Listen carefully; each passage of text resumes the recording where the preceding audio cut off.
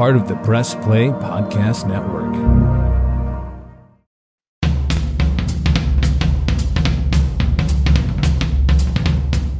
Hey everyone, this is Don Mike Mendoza, your host for Producing While Asian. This week, our conversation is with Trinity Villanueva.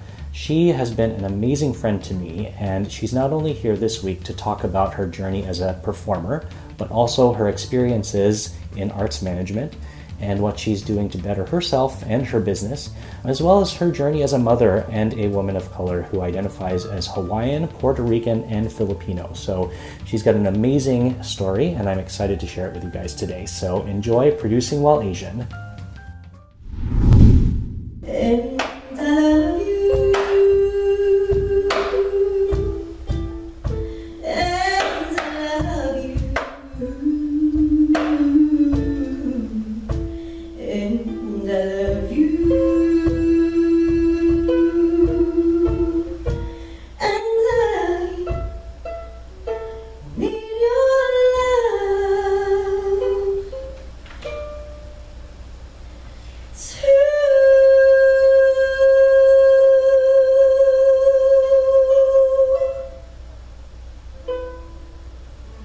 Well, hey, Trinity, welcome to Unapologetically Asian. It's so good to have you here today. How are things in DC?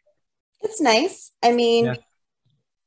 weather-wise, it's kind of warm, but I don't know. I'm not dealing with cicadas. I know that that's like Oof. the big thing right now with everybody, but I think due to like gentrification and all of the buildings that have been popping up over the last like couple of Yeah. decades, I believe they uprooted most of the cicadas in my area.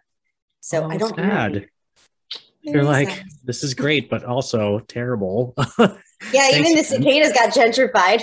Right. Oh no, those poor bugs. So, I mean, hey, it's the reality of it, right? Washington, D.C. Get it together, Mayor Bowser. So, anyway, so you're here. I'm so excited to have you. You're here in our first season of PWA. And so I'm here to talk with people who have all different AAPI backgrounds about their experiences in the arts, in entertainment, in arts education, and whether they're a producer or not. It's just here to tell your stories and get your name out there so we can kind of find that equity we're all looking for. So I'm just going to turn it over to you and just tell us about you, your kind of history in the arts, and a bit of your journey and how you ended up where you are today. I know it's a big question. So thanks for having me on here. I'm really, really excited. I woke up today and I was thinking about this. It was on my mind, and just also seeing how your journey has developed and expanded and enveloped and embraced. I can talk a little bit about like just parts of my life. I think that might be helpful. I have a very non-traditional path. I think a lot of times when people meet me, depending on what situation they meet me in, that's sort of what box they put me in. And until someone gets to know me for a long period of time, that's when I believe they're more able to have a better idea of all the things captured within my life. So I started my very first job. I was 8. And I worked at Trump Taj Mahal on the weekends. You know, we all have that job. It's fine. Right? So I worked at Trump Taj Mahal as a performer. I was a Polynesian dancer. And so I did Tahitian dancing and I did Hawaiian hula. And I was part of like this kind of like Samoan family band entertainment thing. And at like the end, it was the fire spinner and the fire knife spinner who would come out. And that was Uncle Phil to me. And so Uncle Phil, I would go up to every Saturday and I would say, okay, Uncle Phil, do I get money? And so he would like take his wallet out and, you know, hand me like a $50 bill or a $100 bill. Like, and that was my first job.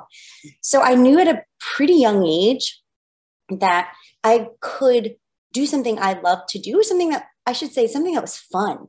Like for an 8-year-old, I was like, this is fun. Like I'm going to the casinos on the weekend and, you know, all of these adults are here and they're clapping and cheering. And, you know, it was cool. And so then by the time I was 13, then I went on Broadway and it was like, yeah. I did not have that dream. That's a lot of people's dream. That was not my dream. But by age 13, I had a full-fledged salary. Like I had to do my taxes at the end of those years. I think it was like 2 or 3 years that I had to do taxes on it. And, I was able to go on Fifth Avenue and go shopping. I lived away from my family. I was, before Lin-Manuel was a person who was in all of these things, I was in like the first super Latino Broadway show called The Cape Man. Paul Simon put it together. It was a really dope production. And I was working next to stars who had not completely crossed over yet, like Mark Anthony. He was very well known in Latinx community, but not really all communities, I guess. And then, I then moved back down to South Jersey at that point. And I was in a very, very white area. And in high school, I never got really cast in a role. So you would think like, okay, I did Broadway and now I'm going to my high school productions and I can't even get a speaking part. Like I thought something was wrong with me. Like maybe I didn't, have the talent, and my self-confidence really started to be questioned, and I was really trying to assimilate and fit in. And I know a lot of people who are probably listening to this are like, yup, because especially if you're like the token, Asian or the token brown person, you didn't get this person. This was the late 90s, early 2000s. And so then by the time I went off to undergrad, I majored in classical piano performance. What to do with a degree like that? But once again, I'm still in the mentality of like, I'm having fun. I'll be fine. I just need a piece of paper. The so, 20s I went optimism. right. Oh my God. Tell me about it. So I'm planted in Bloomington, Indiana. I'm in the middle of the Midwest. I'm in the Bible Belt. And I kind of had given up on theater at that point because I hadn't gotten cast all throughout high school. And then I was like, oh, it's just going to be the same all over again in college if I try for things. But so then I joined show choir and a cappella, and I did a soul review kind of band. And I really started finding my voice because I was always kind of a pianist growing up. I had competed in classical piano, but Broadway sort of opened up. How funny is that? Broadway was the thing that got me to start singing. And then by the end of college, I was being reached out to for roles. So I played the Acid Queen, who's Tommy. Mm-hmm. And then I did, what do you call it? Judas. I played Judas in Jesus Christ and JC Soups. That's what we called it. And that was great. That was interesting. But at that point in time, I still had only just really been on the stage. And then towards the end of undergrad, I started songwriting. And so by the time, I reached my early 20s, I thought I was going to go back to New York and, I don't know, be a recording artist or something. I think that's what I really thought I wanted. But when I reflect on it, I think it's what everybody's expectations were of me. Of course, everybody thought, oh, well, you have all of this talent or these gifts, or, you know how to really be a great performer in front of an audience. You can hold them in your hand. And so I thought that's what I wanted. But then I ended up having an unplanned pregnancy, and I had a child, and all of what I thought were going to be my plans were no longer really things that I wanted, mainly because, well, one, benefits and health and all that stuff. But, I didn't ever really want to choose between my child, the extension of me, versus showbiz. And so that's when I found Latido. And that's when I, started really writing about things in my life. And at that time, it was a lot about love and heartbreak and whatever, all the things, all the emotions. But at the same time, parallel to that, I was also starting to be on the other side of things. So I was working at a school where I developed a program and a department for adult immigrants. It's called Carlos Osorio International Public Charter School. And there I was the founding program director of arts integration and culture. And that's when I really learned the other side. And I really have such a love for people who do this all the time, like produce, right? Because I never had seen myself as any sort of producer or director or anything. I was like, no, that's not who I am. But I think I actually am better on that side sometimes, because I know what it's like to be the actor. I know what it's like to be the performer.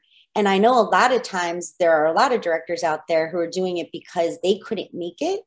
And I don't think that was the case for me. It was more of like, I was put in a very interesting situation and I made the best of it. And then at that point, I just grew to really love that side of just being on the logistics and the planning and the envisioning. And I tapped into something I never thought I would, which was really to, what humans have. It's the only creature on earth that can think about something and envision it and then make it happen. And I thought, wow, we have this magical gift that like no other creature on earth has. Why isn't everybody using this? And I think that the performing arts, the visual arts, literary arts, all of those things really bring all of the worlds together. And it's just something really special. So I think that's like sort of my journey. And then now I'm like at that point in my career where I'm like sitting on a lot of boards and like these national boards. And, like my alma mater came back to me this week and I got elected to sit on the Singing Hoosiers board, and I'm a voting board. And I was like, oh my God, Singing Hoosiers, they were kind of racist. But then I get to now I'm here. Yes. I'm like, this is amazing. So, like all of this equity stuff is like this hot topic, but things that we've felt, experienced, and been talking about since day one.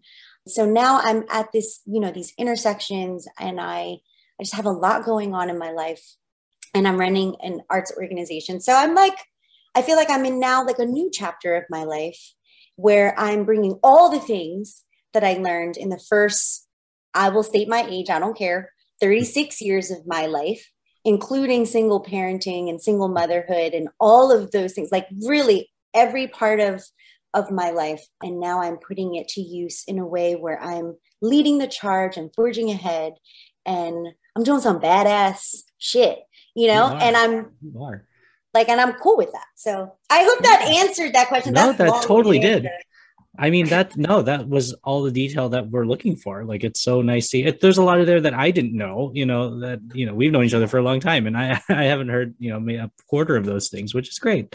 So you kind of touched on the next question, which is on a scale of 1 to producer now, where do you sit? And you kind of explained why a little bit, but this is a question I ask everybody because their answers have been very interesting in terms of when they start self-defining. So on that scale, where do you think you sit, and why or why not, based on what you just described?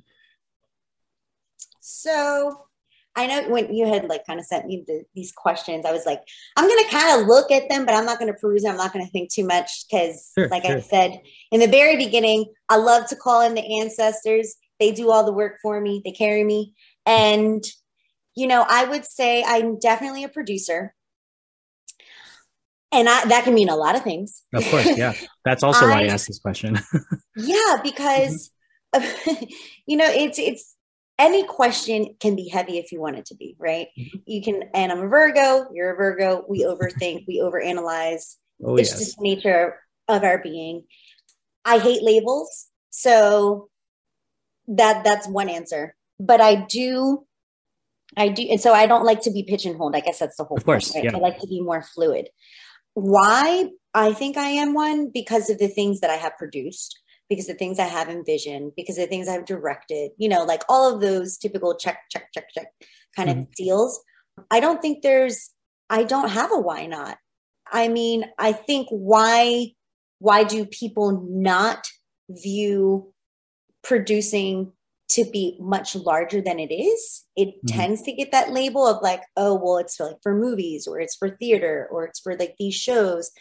But you can be a producer in so many other aspects. So I feel like I'm not even in the why not. I totally am. And I think maybe people should be questioning, why don't they think that they're a producer? Why do they pigeonhole themselves into doing things? I love that. And like any industry, there is almost like a stereotype, right? So, like, I feel like for producers, I mean, there is no definition of what a one producer is, but it's like when people think of producers, they think of those like kind of fat cat kind of people who just like have a lot of money and they put money behind things because they can. Yeah. And they just like make it rain because that's what they do. And they pay for stuff like cats. And like, that's really what people think producers are. It's not true. Producers, basically what I said is a producer is somebody who has the ability to care about multiple people at once and to be able to fill the need of many people at the same time, and also answer and feel and process issues and problems. So to simplify, like the sorority mom essentially is like what the producer is, because you really are, you take care of everything, especially in the arts where sometimes, and by sometimes like 95% of the time, there is no HR, like you are the HR too. So there's that. But it's always interesting to hear people's answers because there's no university to go be a producer. There's no one program that everybody looks to for this field. And so it's awesome to hear everybody's own definition of how they found themselves to be under that umbrella. And it changes. So yeah, I think that even what you just said, like the standardized stereotypical definition of like some fat person writing a bunch of fat checks, right? Really. Right.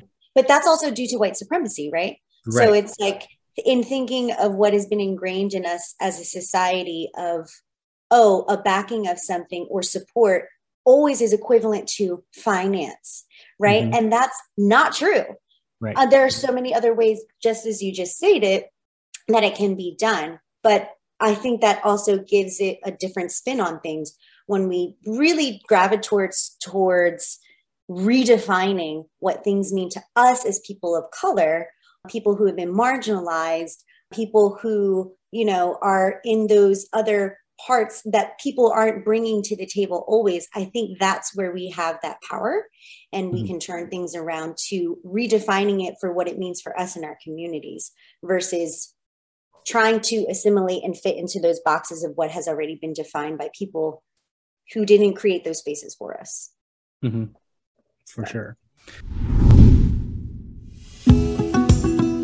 Hi, my name is Sam Post, owner of Phenomenal CBD store and phenomenalcbd.com. That's like phenomenal, CBD.com. Tune in where we talk with experts about how the amazing hemp plant can make a difference for people's health and well-being from the Press Play Podcast Network.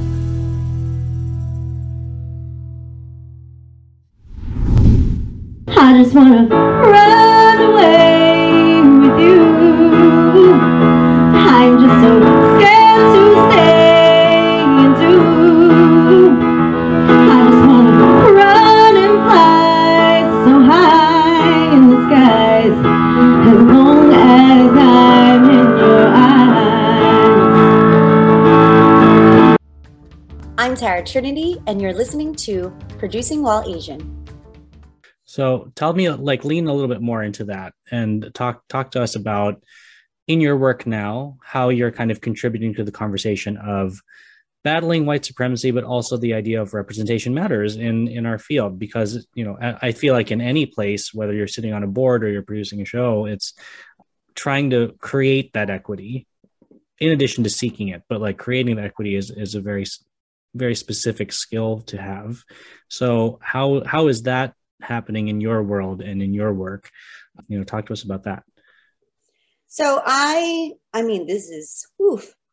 All right. I will start with my specific job right now. So I'm the executive director of Public Art Reston, and I am coming in into an organization that like, and I'm like really excited, right? Because the last organization I was at, let me start there. The last organization I was at, and this might go into another question.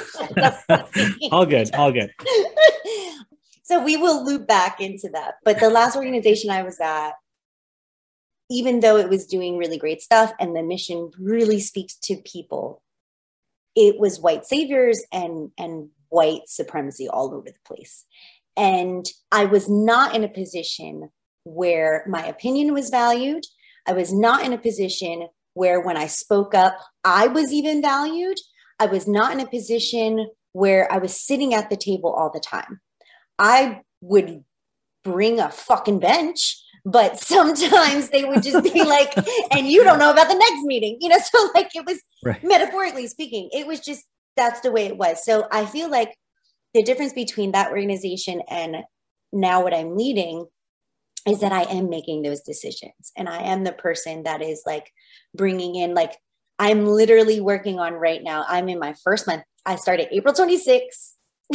So I'm in my first month and finishing out strong. And I'm working on our equity, accessibility, and belonging statement, because those things are really, really important to me. And, you know, I'm a huge believer in, and this goes to like that specific skill that we talk about when folks are trying to broaden other people's lenses or bringing other people in, is that diversity, I think I've seen this in a lot of places, is not justice. It needs to have intention. And I talk about this all the time. I'm actually going to be a keynote for something this summer. And I think that was like the title I gave it. I was like, diversity with intention. I guess it was just like, people are always like, oh, well, we're diverse. And in Like, what way? Just are you because though? it's like, Are you? yeah. Like, you could have a room, and this is like, sorry if I'm throwing lots of shade to my last org, Okay. but like, you could have a room full of very colorful folks, right? And it's diverse when you're talking ethnicities and race on the board. But does that mean that it's diverse in background, in socioeconomic background, Right. in, you know, your education background, in where you sit in other places? Like, you know, like, diversity is so large. And so for me, you could have Black, white, brown, everybody sitting at the table. But if all those people are asleep, and if all those people are, you know, drank the tea, and if all those people believe in capitalism with white supremacy and they're indoctrinated, then what good does that do? It doesn't do any, you know? So it's like, that's kind of what I'm doing now. And so I'm trying to be very intentional about everything. I am not giving into white supremacy urgency. That is one thing that I am really working on with decolonizing my mindset. I got a decolonizing mindset coach. Yes. I was like, that's cool. I was like, Wow. This is what I need. I started with her in March, and I'm part of like this. I got like my entrepreneurial sisters of color. And it's really great to be surrounded by like-minded people who are also fighting the colonization that's ingrained and the supremacy that's ingrained, and realizing everything is bad and not everything's good either. You can't go from one extreme to the other either. So it's like, I'm really just trying to hone into those things. And then at the same time, I'm also looking at my job in a way that this pays the bills. I can do some good in the world. I can make art more accessible. I can bring people to the table. I can uplift people. But at the same time, I need my passion projects. So I have like, you know, something that I'm working on with a podcast for Native Washingtonians with my friend Elaney. I have another project that's like turning into a business with my co-founder, Ami Sherson. She works at Americans for the Arts. And we're, you know, working on elevating artists who are mixed race and artists who are transracial adoptees. So like, those are things for me that it's like, I'm really passionate about those. And so if I do get kind of like bogged down with other things, I feel like I still have something that speaks to me and speaks to my soul. And not like it's like this compartmentalization thing all the time, but it's more of like, I think we're just so used to, oh, well, this is your job and this is your life and you have to be married to it and it has to be everything. It has to fill in everything. But it's just like a relationship. You can't expect your partner to fulfill everything that you need, because that's not fair. So you have to have your friends, you have to have your community, you have to have your things that you do on your own, you know, ways that you give yourself energy. So I feel like I'm transferring a lot of those skills that I've used in my personal life now into my business life, and then vice versa. So Great. I don't know where I went with that, but hopefully I heard a lot. Yeah, you did. You gave us a lot there. I mean, it's really great to hear kind of the specificity of what you're doing in your own career to just contribute to the conversation, to contribute to the effort, because there's a lot of people that, fall into being performative, where when you say like, so what are you or your organization doing? And they're like, oh yeah, we're like posting a bunch of things about, white supremacy. And they're like, cool. So then what? And so it's nice to hear big detail, like what you're doing, both in your professional and your passion part of your life, which is really exciting. So I'm looking forward to all of these things from you. So how did the podcast come to be? Well, let's just say gentrification has a lot to do with that. Just like the cicadas, just justice for the cicadas in Northwest DC. Hashtag justice for cicadas. Oh my God. Oh my goodness. You have me crying. I'm going to remember that one. So it came about because at my last job, I thought it was really important so my last job, I think I mentioned this, but it was adult immigrants that I was working with. Mm-hmm. And so with adult immigrants here in DC, people tend to get, I don't know, people don't bring in all the communities together, right? Because we all talk about like Black and brown communities stronger together, but then people don't do anything, right? Like you're saying, it's like performative allyship or just saying stuff. Just saying stuff doesn't mean anything, right? Like you learn this in theater. Like you can't just like plan forever. Like you have to actually do, right? You have to actually get into the nitty gritty. And so I thought to myself, you know what? We have a lot of classes where you have a mix of immigrant students and then Native Washingtonians who are African American. And so they tend to be in more of the workforce programs. So like culinary arts or nurse aid or computer support specialists. Those were really the classes that they were in, because any Washingtonian, any person who lives in DC can go to that school, even though it's specifically kind of geared to immigrants, but anybody can pick up a certification. So I'm hearing from a lot of different people, because I love to talk to everybody. So I'm hearing from a lot of folks like, hey, this person and this person aren't getting along, or like, these communities are clashing. And I was like, that's maybe it's due to people not understanding each other. Maybe it's like a language barrier thing. And this is years ago, I was thinking of these things. But then as I started digging deeper and as I started having more conversations with African-American Native Washingtonians, I thought to myself, and when I say Native Washingtonians, I'm not talking about like Native American, I'm talking about people who were born and raised in Washington, D.C., right? Mm-hmm. So that just asterisk. So when I was talking to staff members or faculty members who fall under that category of Native Washingtonians, they were like, well, they don't understand each other because they really just don't understand like the history. And when I would speak to immigrant students, they felt prejudice from the African-American community. When I spoke to African-American community, they felt like things were being taken away from them. And I was like, well, that's not true. Right. Right. But nobody's talking about it and nobody's getting it together. And so, this past school year, I said, I would love to focus for Black History Month. I would love to focus on DC history. If our immigrant students can start learning about DC history, maybe they will understand why African American communities are struggling, why there is gentrification, like just kind of high level universal theme topics. And so I spoke with a coworker, Eleni, and she's a Native Washingtonian and she's a mom too. And our sons happen to go to school together. And then I'm a mother to a Native Washingtonian. So it's like, this is kind of cool, like, and whatever.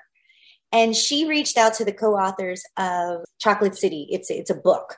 And I learned through that, and I'm sure we're going to talk about this on our podcast, but there were no real history books about DC history, which is crazy. right? So they got together and they had taught this course at UDC, and they wrote the book together. So it's like this big fat book.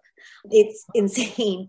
And I invited them to come speak at the school. So they came to speak at the school. And then from there, I ended up having like interviews with staff and faculty who are Native Washingtonians. And what was coming out of that was like really dope historical references, Mount Pleasant riots, how people love Anacostia, gentrification. Like one of the people at my job, or my old job, she used to live where Wonderland is. Oh, wow. Like, and then they bought it and they made it into that. And she's like, I wish I could, go back to my home and see like my childhood room that I grew up in, but it's now Wonderland. And I was like, oh God. What? Like, it's wild when you think about it. So I've gotten drunk in your childhood bedroom. Cool. Exactly. Like, I think I even performed there one time with a band. Like, yeah, you sure did. Like, had no idea. And that's somebody's childhood. Things like that, right? Like history like that. Mm-hmm. Yes. And those are these untold stories. We talk so much about the big stuff, but we don't go into the little things. And those are really what resonate with people. So that's kind of how it was born. And so now we're doing our lineup for the first 2 seasons, and I'm just really excited about it. And also like raising a child who has a very interesting concept of what a state is mm-hmm. really kind of funny because he learns how the government works here in DC. But that's like not the way I learned how government works, because right. I'm from Jersey. So as I talked to my friend Eleni, she said she also had the same kind of issues because she's a Native Washingtonian. And she said she didn't really learn the concept of counties and like things like that until she was at UVA. And I was like, wait, what? Like, this is all new to me. So just learning a lot through raising a Native Washingtonian too. Yeah, that's awesome. Speaking of like the specific, especially now in like this moment of time, in this moment in history that's so specific for our community, with Asian hate and the fanning of the COVID-19 myth from the last administration, it's interesting because DC does have a very vibrant AAPI community.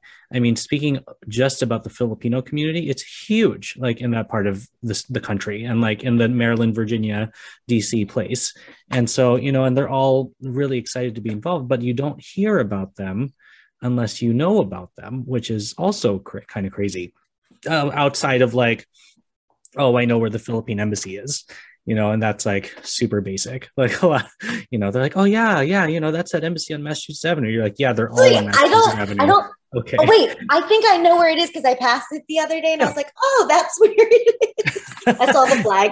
Right. It's right at the circle with it's across from Australia, just like in real life. But that's so how, I guess, in all of your equity efforts, and especially with the podcast that's coming up and stuff like that, like, how are you hoping that it'll all kind of help in our struggle? I hate to say that word, but like the struggle and the activism that we're part of right now, because that's why this podcast came to life, because, I found it important to show non-Asian people that we're here, we are well accomplished, we know what we're doing, and we're not here giving you COVID. Okay. So like, talk to us about how your work will inform parts of our fight too. So, I think somewhere where I come from a lot is, and I think this is just in general, and you know me very well, but I talk about things that people don't want to hear. Mm-hmm. Oh yeah.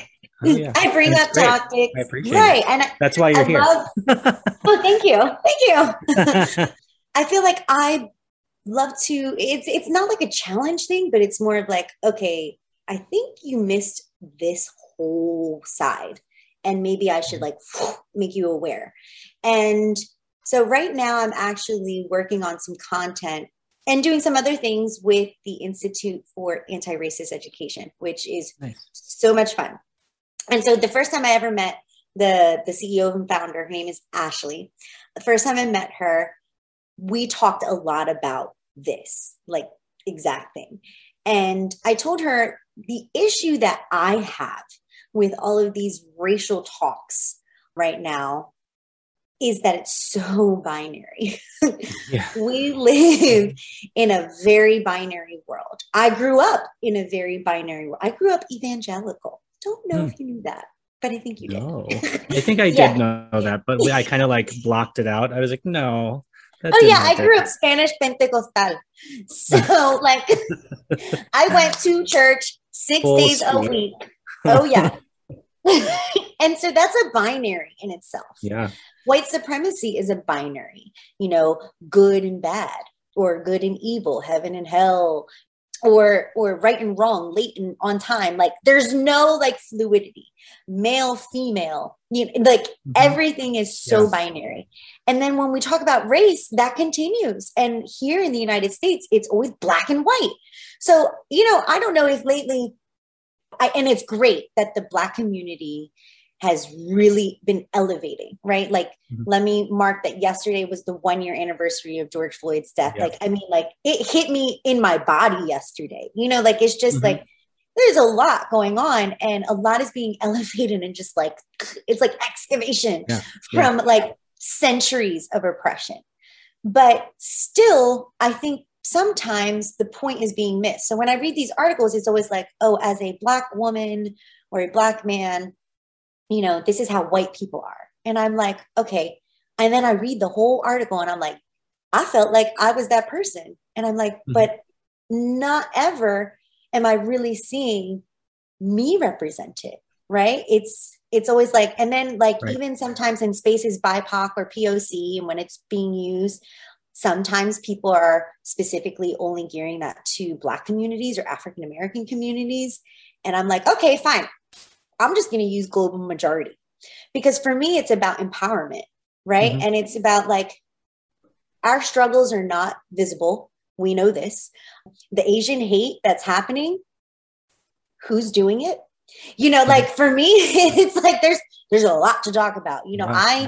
I'm personally triggered if I go to the Safeway down the street because I have, people saying really prejudiced things to me, calling me, Chinese person or Spanish person because they don't know what the heck I am because I'm mixed, because I don't know, they can't put me in a box.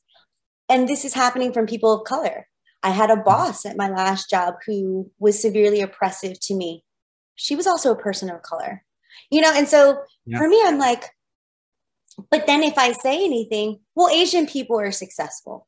Well, Asian people are minority. Jeez. Well, yeah, the model minority myth is just like, and I'm like, oh, so now my struggles are completely invisible because I happen to be the good minority, right?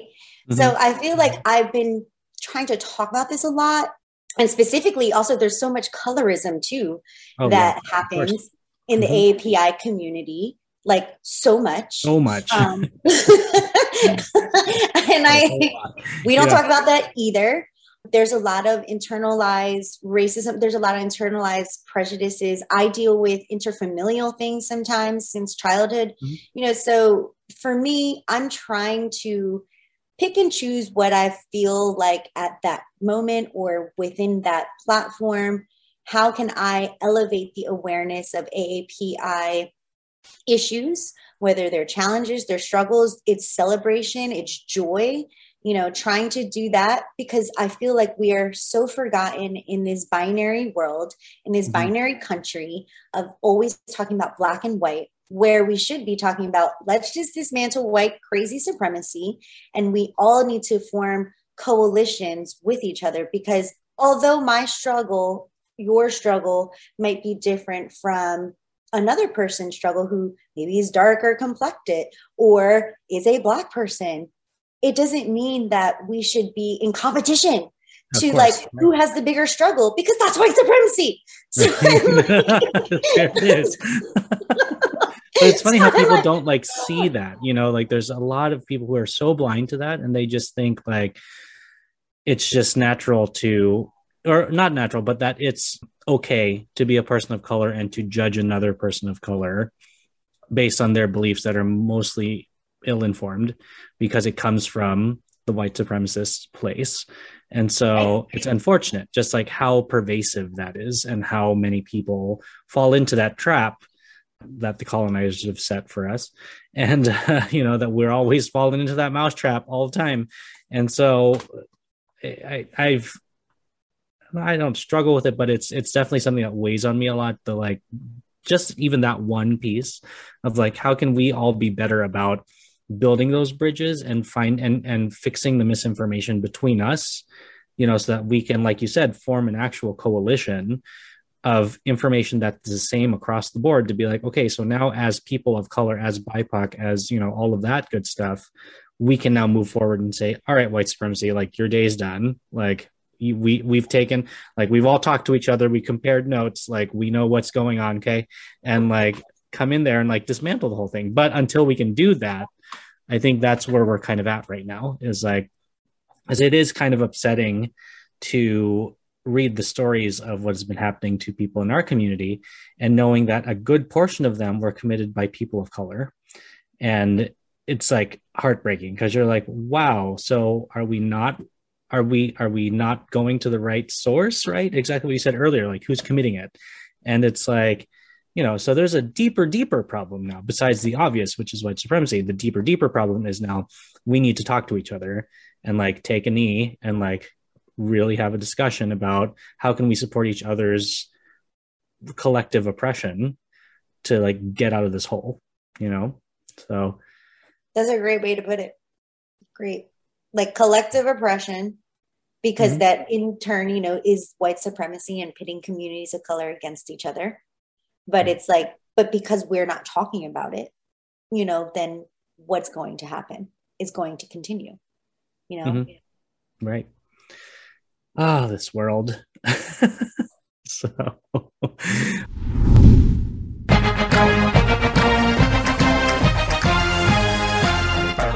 Hey, it's Tito, host of the Premier Fantasy Podcast. Get all the news and analysis you need to dominate your fantasy league. I've been doing this as long as anybody in the business. I can help give you the edge. The R&R Podcast going to be rocking and rolling with you because football season is underway. College, Ohio State, the Power Fives, the MAC, the Browns. Michael Regai, are you ready to rock and roll with some football? Kenny, I've been ready. This is our time of year. This is what R&R is all about. We're going to be with you every week. Kenny just said it. Browns, NFL, Ohio State centric. So you got to stay with us all fall and winter long here on R&R. That's right. The Regai and Rhoda podcast coming to you here on the Press Play Podcast Network. Subscribe now and don't miss a show.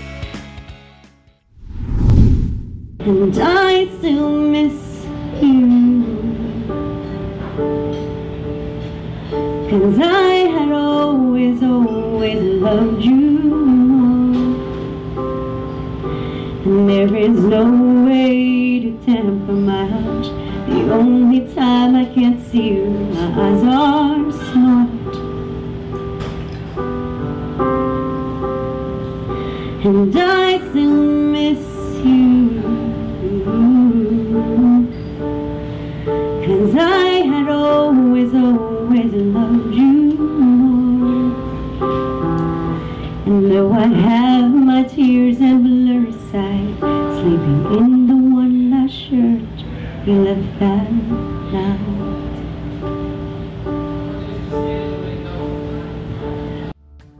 I'm Tara Trinity, and you're listening to Producing While Asian. We have to get back on the stage soon, though, because I know there's like a lot of people feel the same way. We have this like pent up performance energy where like we just need to go and do stuff. And I feel like everybody's got a lot of really good rage songs right now that they have to fill out. Oh, like those, the Lindas? Yeah. The band at the LA Public Library. I was loving they that. did that little concert with that song, and now they have a record deal. Like, you're racist, sexist. I was like, yes. Yes. I watched that video like 12 times. It's so good. Like it speaks to us as much as Olivia Rodriguez's album about like sad. But her 17-year-old rage is it's a whole new subset of like if Taylor Swift was angry, you'd have Olivia Rodriguez. So anyway, so now we have a lot of people that listen to the show that are, they could be either in the middle of working their way through a producing career, or an arts management career, or they're thinking about it, or they're not completely not part of it, and they're like, well, how do I support people within the field? So that's almost like a 3-pronged question. But starting with the people who are trying to work their way through, but also maybe trying to start in this space, what are a few, and I've said this before in other episodes, like, what is your fruit basket of advice? Just because you can't just give one piece of advice, that's really lame. But like, what is your like apple, banana, and orange that you're going to give to this person of advice of like, in my case, it might be like a papaya, mango. Yeah, papaya, mango, and avocado, guava. Yeah, guava, pineapple. So give us a little bit of that. Like, if someone were to come to you and be like, hey, I really loved your episode, I want to push forward, with my activism, with my producing and all that stuff, kind of what tidbits would you give them based on your experience so far? I think a couple of things that worked for me, but I guess I never really reflected on it until now is thanks, ancestors. Yeah, right. I think one thing is like really like why, getting to know the why in what you're doing this for. A lot of times, I think most of us, especially those of us who are in the arts world or artistry, we've been trained or developed or our skills in some way, shape, or form. And then it just seems natural to try to do something because you want to, but not always knowing why and what speaks to you. Once I think someone has a better understanding of that why, they're going to be way better at being able to envision and to produce and to do. Because otherwise, it's just going to be something that is empty, if that makes sense. Mm-hmm. And then kind of going along with that is to speak your truth. And I say this a lot now because I think I used to say it differently 10 years ago. Oh yeah, I mean, things so change. Unfiltered. Yeah, but like I've always been like super unfiltered, but now it's more of, and I actually gave this advice in a panel I spoke at last week, which is really like, knowing who you are. But what tends to happen is that and this all goes back to capitalism and colonialism, is we are kind of, like as we're raised here in this society. And I'm not saying that all types of capitalism are bad.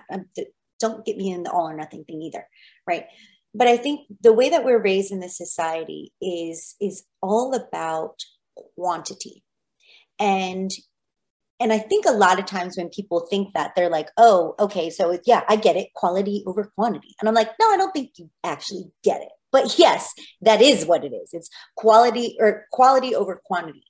But we think about this when we think of like, if you're on your social media and how many followers are you getting? I need to get up to 10,000 followers because then I'll get that little like blue thing or whatever. Yeah, the chat. And people pay for that, and it's usually bots. Also, there are people that only have like 1,000 followers and they have the blue thingy, so you don't have to have 10K to be verified. Yeah, I don't actually true. I don't get that blue thing, but whatever. Same. But I think a lot of times, or your YouTube and you want to get X amount of followers, and I think goals like that are really great. But at the same time, what tends to happen is then your product gets watered down. And what you're doing is you're trying to talk to a vast majority of people because you think you know what all these people want. And then you're trying to be as vague as possible with your, with your content or with, whatever you're producing, or you're saying, oh, it's going to speak to this large audience. But I'm so against that now. And I'm like, then that's where the true meaning for me of quality over quantity goes. Because if you speak your truth, and you start talking about things that really hit you and really mean things to you, guess what? There's other people that you won't speak to. It might not be 10, 20, 30,000, but hey, it actually might. and then you start finding a real core amount of followers that really believe in the work that you're doing because you are speaking so deeply from the soul, it connects to them. And I've been finding this out a lot in the last couple of years, but specifically like since the pandemic, when I started doing the mixed race stuff with Mixed Collective, I was like, oh, there's probably not that many out there who, oh my goodness. like I remember when I sent out my first newsletter not that long ago, I got so many emails from people. Like one was like, I thought all these uncomfortable feelings I had to live with. It's the first time I read, I'm literally at work crying my eyes out. And I was like, but it was because we didn't try to dumb it down, to water it down, to make it palatable for certain audiences. And I feel like that's what people do all the time, especially people who are trying to produce, because they're always thinking, like with capitalism, they're always thinking about money, quantity, or finance. yeah. Right. Yeah. Or how many versus like, who are you speaking to? Because if you're speaking your own shit, then it's going to get to somebody else. So I hope that lands with someone who's speaking. And so look, it might land with one person who listens to this, but that's fine. Exactly. But it's better than zero, like one person will have heard it. And, and that's why I'm so inspired to keep talking to everybody. Because, I've listened, and then you have too, like, we've listened to many podcasts and we've seen many shows. We worked with so many people, and like you want to hear something that might inspire you or push you to do something. And so it's important to have these conversations. So like you said, like all it takes is one person that has heard you and is like, oh, okay, well, I feel inspired to move forward and help make some change in my community. And it goes from there, because it's like, yeah, so I may have 1,400 followers on Instagram, sure. But like, of those 1,400, how many do they know? How many do those people know? And so on and whatnot. So like your message could sail along the interwebs to whoever might need to hear it, because there's always, people sharing stuff. So yeah, you're absolutely right. It's just taking the time to put your stuff out there genuinely, and not through the filter of someone who is trying to, let me rephrase that, through a filter because you need to make it look different for someone, if that makes sense. Like, because we're busy being like, well, how do I wordsmith this so that more people understand it, as opposed to how do I wordsmith how I feel and put that out there, and whoever like feels it is going to come to it. So all that good stuff. But so how can people find you, Tara? Like, where can they find you? How can they see your work? Like how can they, become work contacts with you or whichever? Honestly, you can email me. Like, I don't even care. Some people are like, oh, you can't email. And I'm like, yeah, you totally can email me. Am I supposed to just state my email? Yeah, you can just say it. Yeah. Okay. So my personal email that I check like twice or 3 times a day. I hope you don't get stalkers from this. Oh, I don't care. Like, if you really want to stalk me, like, good luck. But it's Tara Trinity and then the number 2 at gmail.com. So that's my personal email. The thing is, I have like 6 emails because I have like so many different contact hosts and stuff. And then and following me on Instagram is great too, because I'm a visual person. So I love to put like what I'm into lately, what I'm a part of, what panels I'm speaking on, whatever my new content is for any of my things. So that's Tara _ and then it's Trinity. So I'm going to spell it out. It's TARA _ TRINITYYYYYY. That's 5 Ys. I know, I'm a lot. And then LinkedIn, if you're on LinkedIn. So I love when people reach out to me personally and have something fun to say, or, want to get together on a virtual chat. Like, if you're looking for anything, or you want to be pointed in the right direction, or you want to be involved in anything that I'm doing, like, cool, contact me. Sweet. I'm so not that person that's like, oh, you can get in touch with my executive assistant. Heck no. Like, that's just weird. Only my Snapchat, only. It's so funny. I have a Snapchat and it's only for my 2 sisters because they're Gen Z, and so like they do the Snapchat. So I got on there for them and like exclusively for them. And I noticed when I signed up, of course it tells all of your friends that you're on Snapchat. So all these people start requesting to follow me, and like I've denied all of them. And I'm sure all of them are like, why the hell is Don Mike not accepting my Snapchat friendship? And I'm like, I'm gonna say here and now on the record, I'm so sorry. Snapchat is for my sisters, and that's it. I'm only following them. I don't post anything. It's really more so that if they're in trouble, I know where else to find their information. I'm just trying to be that, big brother. But I love Snapchat, but I got it originally like for the when it was new purpose. Yeah. Secret messages that disappear. Exactly. I'm like, what is this Snapchat? I do not want to see your whole life story. It's like an Instagram. It's like a Snapstagram. It's all the same. But thank you again so very much for being a guest, and come back anytime when there's something you want to talk about or promote or whichever. If we want to keep talking about white supremacy, I'm all game for that. Then you're welcome here whenever you have time, because we'd love to have you back. And so it's so good to have you and to hear your story and to talk with you more. So I hope you'll come back. Thank you for having me. I really enjoyed it today, and I wish you so much success with this podcast. I think it's fantastic. I think it's brilliant. I love that. I just love the title, Producing While Asian. I think it's so great, and it just speaks to a lot of people. So thank you for having me. Awesome. All right. See you next time. Thanks for listening to today's episode of the Producing While Asian podcast. Our theme song was created by Luckstock. We are produced by Press Play Podcast, and the show is edited by Michael Santos Sandoval. If you have a moment, please leave a review and a rating, and be sure to send us any topic ideas you have to producingwhileasian@gmail.com. To follow us, stay updated, and read our blog, visit www.producingwhileasian.com. We hope you join us again soon.